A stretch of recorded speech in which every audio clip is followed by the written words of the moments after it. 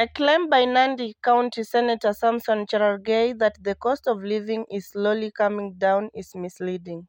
This is after the senator shared photos of items with reduced prices as indicated below.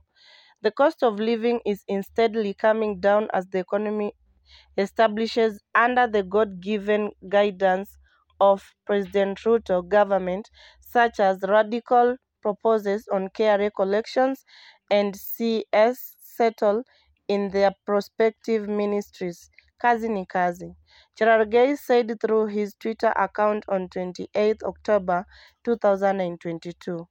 However, in our investigation to debunk the information, we established that the goods were on offer by the supermarket shown in two of the images shared by the senator, that is, Quickmart and Shivling Supermarket.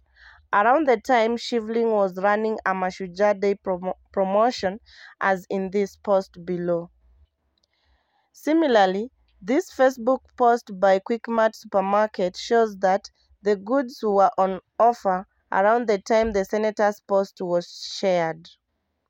This fact-check was prepared by Ronald Mumani and published by Geto FM in association with PesaCheck.